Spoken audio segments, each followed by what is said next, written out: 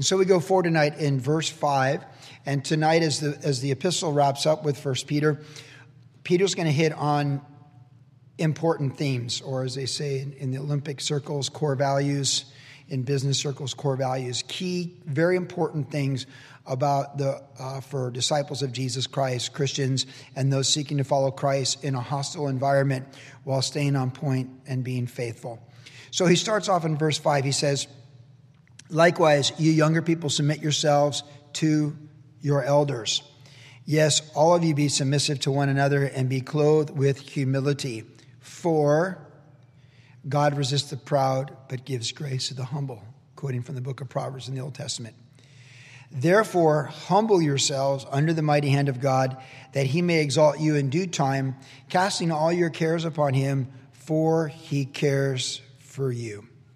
So this is the first sort of application, key thought. So starts off with, now we use the term elders for church leaders and pastors last week, and now we get the shift where it's younger people, submit yourself to elders. And so the context would tell us just younger people learning from older people. We know in the Old Testament, in the Proverbs, that it says gray hair is a crown of glory for those who walk in righteousness, so those who have grown in their journey. So we want to get wiser as we get older. When you're young, you have all the strength and all the energy. And then when you're older, you don't have the strength and the energy. But when you're young, you don't necessarily have a lot of wisdom and life experience. But as you get older, you should gain life experience and get wiser. And it's very interesting in the Old Testament, the priest, their window of service was from the age of 30 to 50. The golden years, if you will.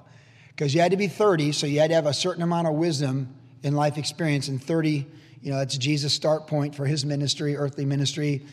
30's, it's a pretty big birthday, right? It's like, you're not in high school anymore when you hit 30. There's something, 40, like, whoa, 40, 50, you're just like, whatever. 60, you're just like, bring it on, right? But 30 is sort of like this reality check. And I do find it interesting that to serve in the priesthood, that 20-year window, 30 to 50, you had to have some wisdom from age, but you still had to be young and strong. And really, even in some sports, you can still be there's really good golfers that make it to 50. Tom Watson almost won the British Open about 5 years ago when he's like 56 or something. So there's this window that, you still have the strength of youth and the flower of youth, if you will, but you're gaining wisdom, and then that kind of changes, and there's a new season, and you have to rely more on your wits than your strength, and that's just the way the journey works. There's just no way around it. And we want to grow and get wiser as we get older. We want to grow in faith. We want to grow in humility. We want to grow in character, for sure. We've been talking about that. We want to have a growth mindset that we're growing and learning. And we want to grow and learn when we're in elementary school. We want to grow and learn when we're going through high school. We want to grow and learn in middle school. We do. We want to grow and learn at every phase of life. But having spent the last few years in hanging out in an assisted living home, and having spent the history of our church is a long history of being involved in reaching out to convalescent care and assisted living facilities, and having taken care of my grandmother before she passed away many years ago, you can just tell there's a lot of people that are old and don't have wisdom. There's a lot of people that are very foolish in their old age, because if you don't grow when you're younger and you don't receive correction, reproof from the Lord, it's less likely you'll get it the older you get. And so it is a reality that if you go to any assisted living or convalescent care or VA home or whatever, you will find people that have grown in the Lord, and you see the light, the eye is a lamp to the soul, and if the eye is good, the whole body is good, and you see that life of Christ in them, and they're filled with faith and joy in the midst of an environment that maybe they might even know what year it is, but they have that joy. And then you have other people that are just bitterness. They're filled with bitterness. They cause problems when we try and do our Christmas presentation at the old folks' home, and they're there to sow discord, and they're miserable, and they've been given over to themselves, like Romans 1 says, and they're just imploding on themselves. So exhortation number 1 is, when you become elder, get wiser, huh? Amen? In Jesus' name, no one wants a foolish grandpa or grandma, Be a grandmother with wisdom. Yeah, a grandmother who has self-control. Because a woman who controls her spirit is better than one who takes a city. And so it is for a grandfather and a great-grandfather, the person who controls their spirit. And when I think about having grandkids and the responsibility, like I want to project maturity, a spiritual maturity, it's not hypocritical, but is truly there. I see a window, because I look at people older than me, like 15, 20 years older than me, now that their grandkids are in their 20s and getting married and moving away. So like, for example, Mike and Sandy, my son-in-law Nate's grandparents, they're from Southern California originally. Now they moved to Florida for 20 years to be there with all the grandkids. The grandkids have all grown up. They've gone to college. They've gotten married. And they moved to Atlanta. They've moved here and there. And now they're praying about coming back to Southern California where they're from in the first place. Because you see, I tend to stay in the moment. And I see the moment right now like it's the moment when the grandkids are little. And, it's like they're not yours to parent, but you're there and you have an impact and influence on them. And then we're going to watch them grow up. It's going to be the AYSO soccer and all these little things are going to happen with being grandparents. But I also watch Mike and Sandy and I realize, hey, 20 years from now, Zippy's 20. Zipporah. And Velzy, the new grandson, is 20, right? I mean, it's like, so I can see where it's going. And I want to be the grandfather I'm meant to be at this stage with wisdom and growing. So I can be an elder that I can lead the younger and prepare 2 generations behind me. Because a righteous man and a righteous woman leaves an inheritance to their children's children, right? And the greatest inheritance you can live is faith in Jesus Christ that you can leave your grandkids, right? I mean, that's the greatest legacy you can leave. I told you, I got all the Bibles from the previous generations of my family. And I just looked at them like, this was Annalisa's Bible. She died alone in a VA home. She wrote me letters about Jesus in the early 80s. World War II veteran, nurse, 4 years, European theater. Died alone in a veteran's home in Illinois. So the greatest legacy that we can leave our children's children and the next generation and the generation behind them that we're ministering to as the elderly people is wisdom. So to the older people here, I say, keep growing, keep growing. And like I mentioned a couple weeks ago, facetiously but sincerely, the best retirement plan is no retirement. It's serving the Lord Jesus Christ and looking for opportunities to bring Christ in any and every equation. It is. And it's like, that's really the plan, the return of the Lord for his church or for you, and being about the Father's business and not being in a hurry to get to the next thing, because sooner or later there's out of things and you're at the end of the journey. So enjoy each element of each chapter. And I believe if you're growing in your 30s, you'll be growing in your 40s. And if you're growing in your 40s, you'll grow in your 50s. And if you're growing in your 50s, you'll grow in your 60s. If you're more the woman you're meant to be when you turn 60 than you were when you were 50, you're growing in the Lord and you're on your right path, right? And that's who you can be when you're 70 or 80. And if you don't know what year it is when you're 88, which is very probable, then it'd be full of the Holy Spirit in whatever year you're living in. And I mean that sincerely. Be Spirit-filled. In that whatever's there cognitively with your memory, be Spirit-filled. Because at the end, you can't hide what's in. Out of the abundance of heart do you speak. And what you find with older people is they can't refrain what they're speaking.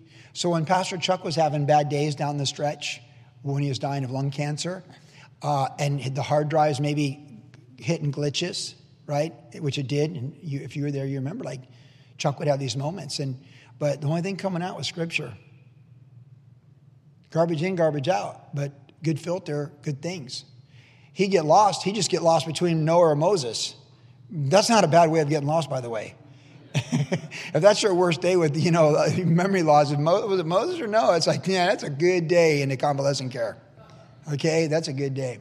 So, and you look at Raul Reese, and he has these seizures now, and, Raul's starting to get up there, and I heard him have one on the radio a couple of years ago, and I pulled over and prayed for him. It was live, and he's having this seizure, and yet, he came through it, and it's like, and he had just all these different things that didn't make sense. And he got right back to it and said, you better be ready. Jesus is coming back. It's like, yeah, okay. So you have the hiccup moment, and you come back and Jesus is coming back. And the younger people like Broderick and even the younger kids here, like he's a young adult, young dad, and Danny going off to college in 2 days to Boise. Like, we want to be role models and leaders to them in the church, no matter what we're doing. We want to be people that when we speak, elderly people, whether in their 30s, 40s, 50s, whatever, we want to speak life into people. I want to speak life into them. Yeah? I want to speak the life of the gospel. When we're gone and our kids and our grandkids, they'll laugh about the things that they make fun of us for, because there's no shortage of things they can make fun of us for. But I'm the primary target for everything funny in my family, by the way. And there's no shortage of ammunition by which to pull from, or material for stand-up comedy at the expense of Dad.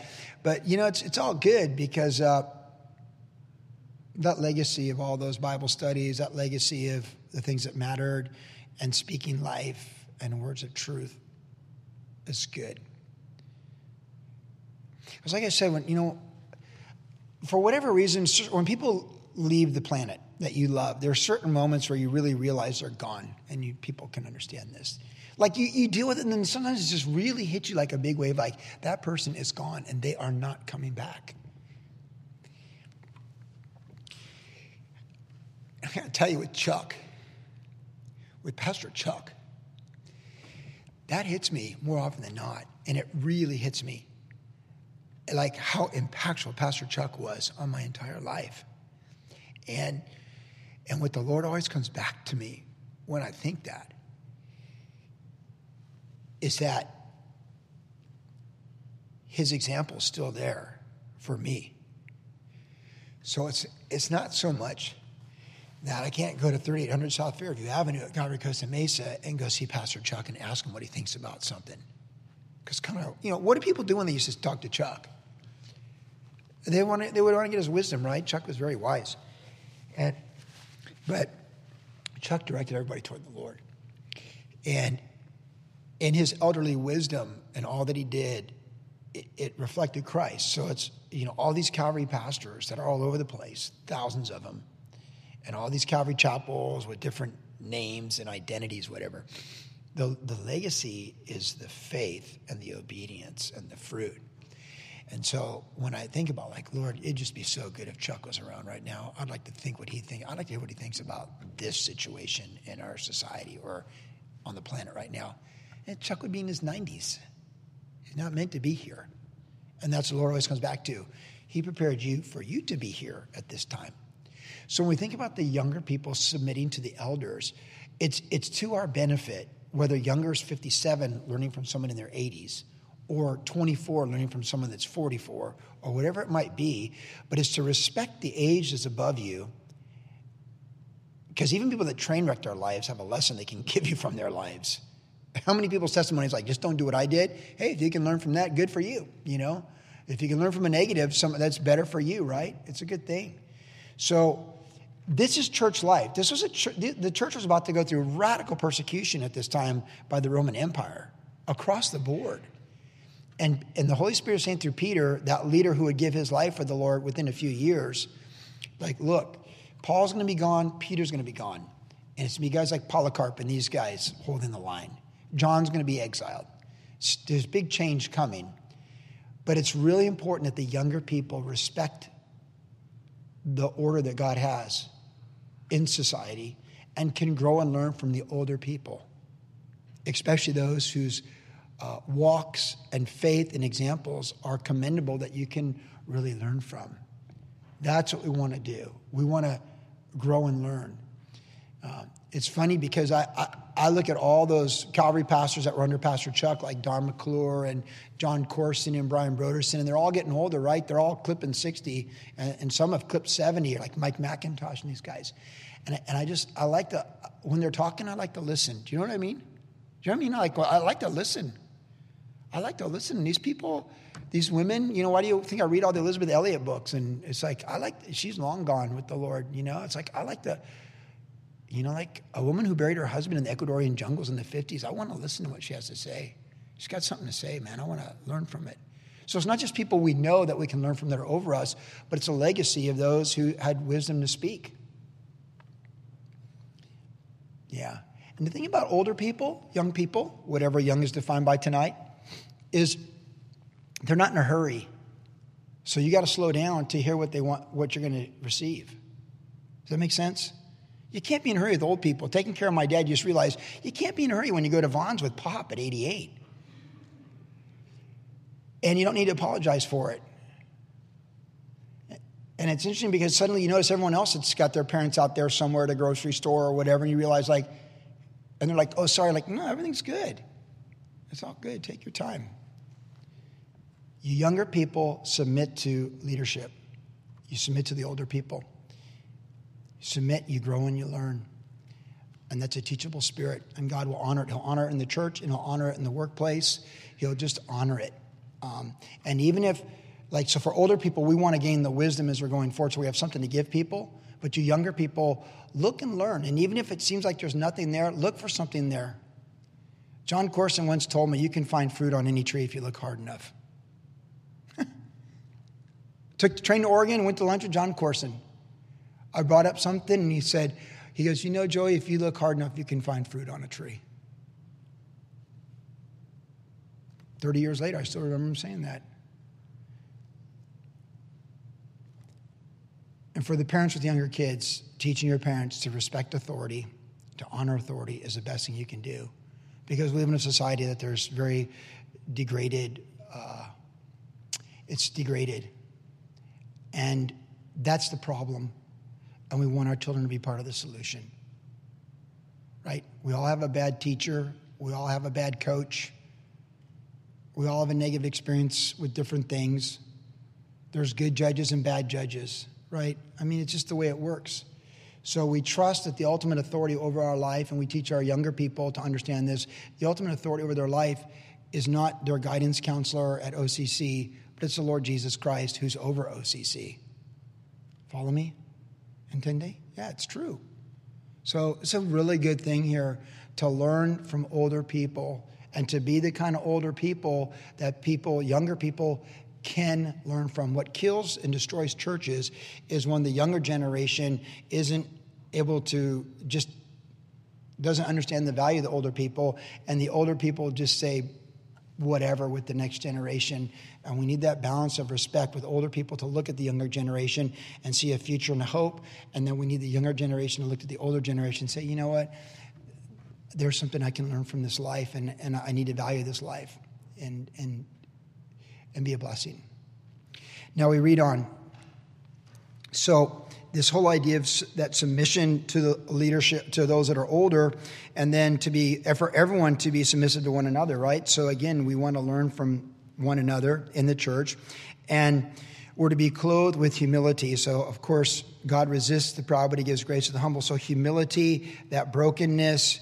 David said in Psalm 51, the offerings of the Lord are a broken and contrite spirit. So humility is always it's an equity in our heart and in our life that God's always going to honor.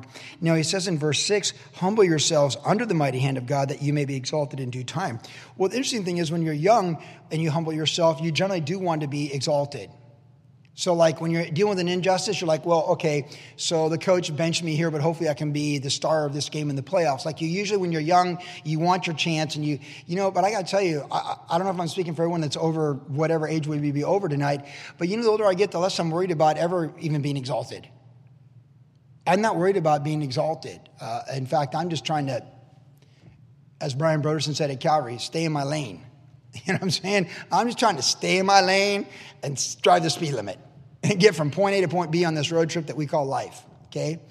But there is a promise, though, that if you humble yourself before the Lord, he'll exalt you when and how he chooses to exalt you. You look at Joseph in the Old Testament, lied against, did all the right things. He's in prison for 2 years, and he didn't curse anyone. He wasn't vindictive or bitter or envious. He just simply was faithful in the moment, what God called him to do. And then one day he was flipped and he went to the palace and he's the number 2 man in the entire kingdom. And I always say, can you imagine the look that Potiphar's wife had when she saw Joseph with the signet ring of Pharaoh? Like you and me, we might have gone like, right, with the signet ring, but he, there's no reason to believe he did that. He forgave her. He couldn't have been exalted 2 years later if he didn't forgive her when it all happened, right? Bitterness will kill you. Isn't it hard to watch people with bitterness destroy their marriages and destroy their lives, destroy their souls, destroy their families and their kids? Oh, bitterness and malice will destroy a person. Unforgiveness. It is hard to forgive, but it's even harder not to. So we give it to the Lord. If he wants to exalt us in time, good for him. If he doesn't, good for you. He'll set it straight in eternity. All the injustices he set straight in eternity. We got to keep that in mind. So maybe he'll straighten it out. I mean, I already just said that there's a crown of glory coming. It doesn't fade away. So maybe he'll straighten it out and make those injustices right in time. Maybe he won't, but I guarantee in eternity he will. He's got us. So we just commit ourselves to the Lord. And so it says in verse 7, we cast our cares upon him, for he cares for us. We give it to the Lord. Whatever injustice is that we have to humble ourselves underneath at work, in family, in the home, in society, we just give it to the Lord. God's going to take care of it. The psalmist says that he catches the wise in their own craftiness. He's going to take care of it. We give it to the Lord. When Shimei came out to curse David around 1000 BC, when David was fleeing Jerusalem because Absalom, his son, led the rebellion against him, and David's leaving the city so the city doesn't fall under bloodshed. And Shimei, the descendant of Saul, who was, of course, David's adversary, his ex-father-in-law, Shimei comes out and he's cursing David. And Abishai and Joab are like, we'll cut this guy's tongue out. I mean, they're men of war. They're men of blood. They're ruthless. And they're like, we'll cut this guy. And David's like, no, just let it be. Just let it be. Guys, stop already. Just let it go. Can't you tell God's allowed this? I don't need you to vindicate me or avenge me with this guy. All the wrong I've ever done before the Lord, this is just whatever. God's allowed this. And how much more does a son of Saul in the tribe of Benjamin have a right to come out and curse me? It's all good. I love the maturity of David in that. And since David is a standard for every king that comes after him, you just have to respect that. So we let God exalt us in due time. Like if there's an unjust cursing, there's an unjust cursing. We all have malicious things said about us. We all have people that come against us. And some of those things you might have to confront and deal with to set the record straight. But a lot of them you don't have to. You just got to stay on point. They're distractions. There's times Jesus dealt with the Pharisees and the Sadducees, and there's times he just walked away. Right? It's like we need wisdom to know that. That's why Solomon said, answer a fool according to his folly. Don't answer a fool according to his folly. Do you ever do that? Like, I actually do that. Like, it's like when I'm doing something, I'm like, this person strikes me as being a fool. I don't say that out loud, but I'm thinking am I a fool? I don't want to be a fool, but this definitely is foolish behavior right now. So, on the countdown, 5, 4, 3, 2, do I need to say something or just let it go? I lean toward let it go because you can always go back and clean it up. But if you say something and you're not spirit-filled, that's a harder cleanup. That's generally how I work. And but if I turn around, the Lord's like, no, you got to deal with this. Like, okay, here we go. Right? But it's life. God will exalt you. God will set it straight. We cast our cares upon him. Every injustice, we're told to cast our cares upon him. He's got our back. Therefore, God resists the proud. So anyone that's proud and exalting themselves and giving you a beat down in your life, God will deal with it. You take the high road of humility and let God deal with the people who lord over people and have to be the boss or whatever. Just humble yourselves. The application, it's a fact. God resists the proud, but he gives grace to the humble. Well, we don't want to be prideful, and we want more grace, right, in our own life. With the gracious, he'll show himself gracious. With the merciful, he'll show himself merciful. Therefore, humble yourselves under the mighty hand of God. Yeah, humble yourself under the mighty hand of God, because his is the final hand. He's the final authority, and he'll exalt you in due season, whatever and how that looks like, time or eternity. And we're to cast our cares upon him, for he cares for us. There's no injustice that ever happens in our life that he does not care about. It's not like, Lord, somehow I think you don't know what I'm going through. He knows exactly what you're going through. And women of character and men of character are refined by injustices. That's what produces maturity in the heart of God in our lives. If we only got upset with being justly wronged, that would be justly wronged. Remember, like Peter already said that. He's like, hey, if you got trouble for an evildoer, tough luck. You're an evildoer. There's no honor in that. But if you have a beatdown for doing good, then blessed are you. There's a blessing in that. That's how you become a woman of God. That's how you become a man of God. Is if you got a beat down for being a fool, if you can learn from it, good for you. That's growth. But if you got a beat down for righteousness' sake, there's the blessing. And that's how you take on more the character of Christ as you go forward in your life for whatever God has for you. He can trust you with more because he knows you can handle difficult things with his character and the Spirit of Christ in an honorable way. Think about all the great men and women in the Bible, the injustices that they faced and how they handled them, and how it prepared them for the good things. You even just look at Esther, like, where are her parents? They're dead. Her uncle raised her in a foreign land where people are trying to remove her character and her culture from her. But she was a woman of fiber and character. And her faith was as strong as Daniel and Meshach and Abednego a generation later. Because again, what does she say? If I live, I live. If I die, I die. But this is why I'm on this planet, for this day and this moment. Right? How many women would really go that route? I mean, how many women will risk their life for themselves and for their people? Where do you find character like that for a girl that had no parents and was raised by an uncle? An uncle who a bad guy's building a hangman's noose for. But see, that's where the character is found, is in the injustices. That's where depth happens, when we let things go and we cast them before the Lord and we cast our cares to him and we let him just deal with it. And again, we don't let him deal with it so he can fix it next week. If he fixes it next week, like I said, good for you. Good for him. Just know whatever's not fixed in time, space, and matter, it is fixed in eternity. And we can trust that right to the end. Bitterness and malice, nothing but death and destruction. Now he says in verse 8, so we cast our cares upon the Lord. Verse 8, be sober, be vigilant, because your adversary, the devil, walks about like a roaring lion, seeking whom he may devour. Resist him steadfast in the faith, knowing that the same sufferings are experienced by your brotherhood in the world. Of course, we all know we're in a spiritual battle. When we live for Jesus, we have resistance against us. We wonder, why am I feeling so oppressed? Why is this dark cloud over me? Because the devil hates you. He knows where you live. He knows the people you love. But God is our protector. God is our provider. God is our sufficiency. But it's a great reality. I don't like devil verses. I don't like Satan verses. I don't like adversary verses. I don't like them. I pretty much know where all of them are in the New Testament off the top of my head. I don't like them. They're kind of like places you want to avoid, right? Like certain parts of any city, don't get off on that exit. Yeah. And I don't like, it's hard to put a positive spin on the devil, a fallen angel who's more powerful than anything any of us know. Totally an alien. He really is the alien of every alien movie there ever was. He's from a different dimension. He's a destroyer. He's a liar. He's the slanderer. He's the accuser of the brethren. He's the destroyer. It's his name. He wants to destroy every good thing God's ever done from the birth of this universe and the dawn of creation to this very day. He wants to destroy everything that God's doing in the work of redemption through the preaching of the gospel and the ministry of the Holy Spirit. He not only opposes it, he wants to destroy it.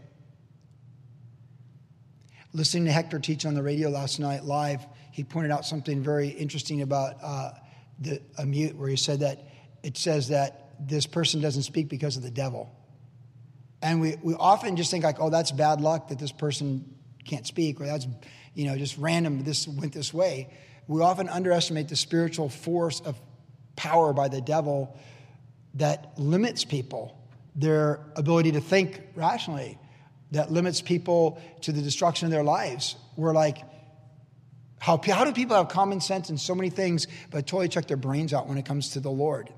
It's amazing to me how irrational, rational people can become. Especially with Greg, because I was listening to Harvest today as well, Greg Lorian, Harvest Crusades this week, and it's just amazing how rational people become totally irrational when they hear the gospel. And just, it makes no sense. How people can apply the science of logic and reason, true science, to certain things, but then when it has anything to do with God, they suddenly become unscientific and illogical in their thought processes, and they completely check out with just common sense. It's amazing to me. But there's a spiritual battle. There's a spiritual battle for our soul. There's a spiritual battle for other people's souls. There's a spiritual battle for the calling on our life. There's a spiritual battle to repress and stop and hinder the work of the ministry God wants to do in our life. So if you want to make yourself available to be a deacon, there's a spiritual battle against that. There's a spiritual battle against your wife. There's a spiritual battle against your purity as a single man. When you're going forward in the Lord, whatever it is you're doing, young or old, there's a battle against that. Every day is a road game. In sports, it's all a road game. It's always on the road. You go to college and it's a spiritual battle. You go to work and it's a spiritual battle. And you just have to strengthen yourself in the Lord and be wise. Now, he said to be sober and alert. Vigilant, to be sober and alert. And so if we have a strong time with the Lord in the morning and we've had good prayer and maybe some time in his word, we do tend to be sharper. You're like, this is a really strange turn of events. Let's just step back and you can see the spiritual battle and you pray immediately. Lord, give me the right words in this. This is very random. And you think this person's coming against you. He's like, but why is this person coming against you? Well, very good, because the devil is just prodding them to stir you up and stumble you. Or why does this, we say like, why does it always happen to us? Because the devil's just trying to frustrate the work of God in our lives on a daily basis. It's a reality. It's the supernatural behind time, space, and matter of the spiritual realm affecting time, space, and matter. And it's been well said that every earthly war is a carryover of the spiritual war that's been going on since Satan was cast out of heaven. So we just can't get around this. And so we are the exhortation, the core value is to be alert, to be discerning, to be aware of the spiritual battle around our lives. If we knew there was a roaring lion, like a cougar or a mountain lion patrolling our neighborhood, man, we'd be on the alert. If we had a cabin in Arrowhead or something, and they said there's a mountain lion roaming these streets, or whatever, we would be on the alert. You wouldn't just like, hey, let's go on a walk through the backwoods. No, you'd be on alert. You would. That would be common sense. And the Holy Spirit uses the analogy of the lion to tell us to be alert. He's roaring. He's prowling. Lions, they scout their prey. They plot it and they go after them. And that's what the devil's like. He's looking for people to pick off and to destroy. And we're told to resist him. We're told to resist him. In reading a book about elite athletes and how other athletes try to provoke them and get under their skin, they were talking about Kobe Bryant, how back in the day, like, he wouldn't let people get under his skin. And they talked about all the people that tried to provoke him. And there was a press conference where they said, the guy was doing this with the ball in your face and all this stuff, and you never responded. You know what he said? Why should I? That's a really good response. Kobe was focused on the task at hand, basketball. We need to be focused on the will of the Lord for our life and resist the temptation to get off target and to get off plan and to get out of our lane, to quote Brian Broderson, and to just train wreck things. We need to stay on target. We need to recognize, like, self-control. Just stay calm here. Lord, I'm submitting to you. And we need to call upon the Lord. In fact, in the book of James, he says the same thing. James basically says the same thing. He said that God resists the proud, but he gives grace to the humble. He quotes the same passage of Proverbs that we just read here in this text before this. And he says, submit to God and the devil will flee. In James's epistle. Peter's just saying, like, hey, resist him. And he's got to go. Some things the devil throws at us are easy to resist. It's like, but other things are harder. We just have to stay on point and stay focused and not get pulled. And we don't want to live by fear. We don't want to live in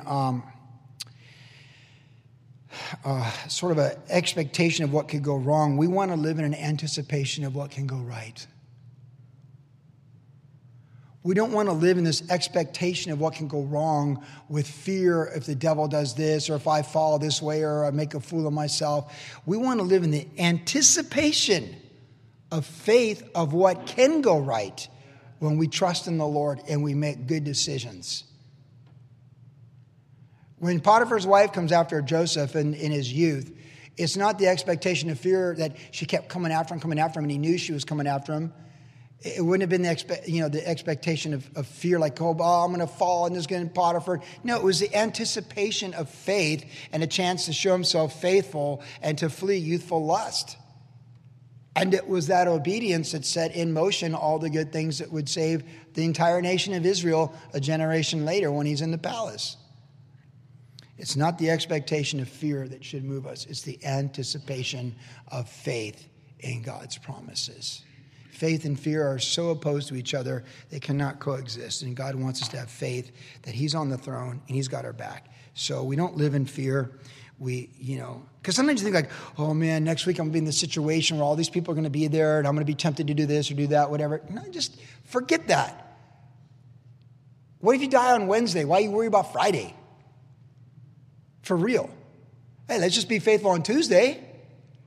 And we'll wake up tomorrow and let's try and be faithful on Wednesday. Let's not get all psyched out over Friday.